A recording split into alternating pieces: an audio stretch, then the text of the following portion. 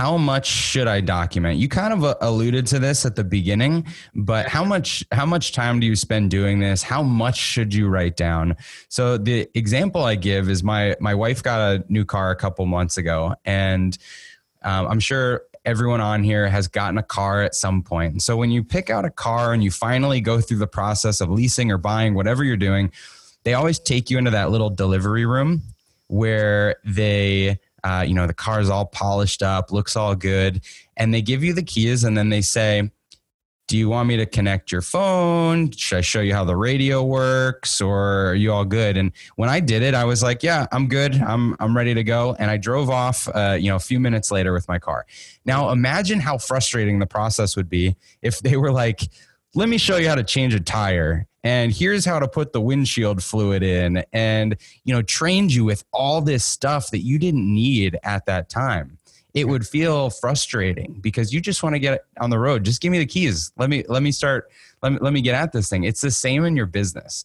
Yeah. So don't overtrain people, especially your virtual teammates getting started. Train them on the thing you want them to do this week, and then work on the next training and work on the next training. You don't have to train on 100 things the first few days because then most of it won't stick.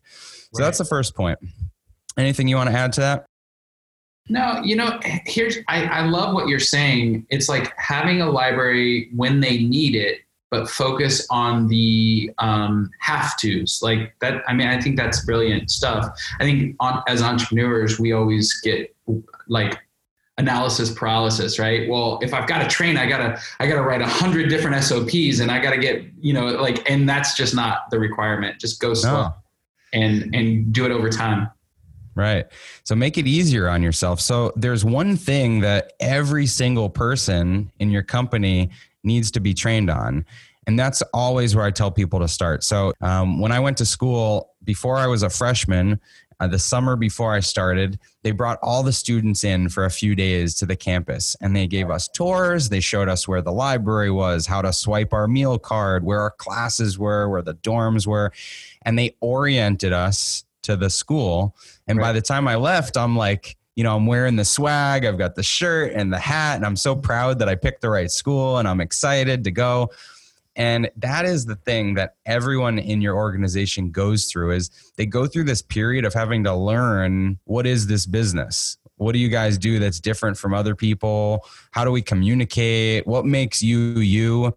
And so that's where I tell people to start, because it's the stuff that you could probably get out of your head the easiest.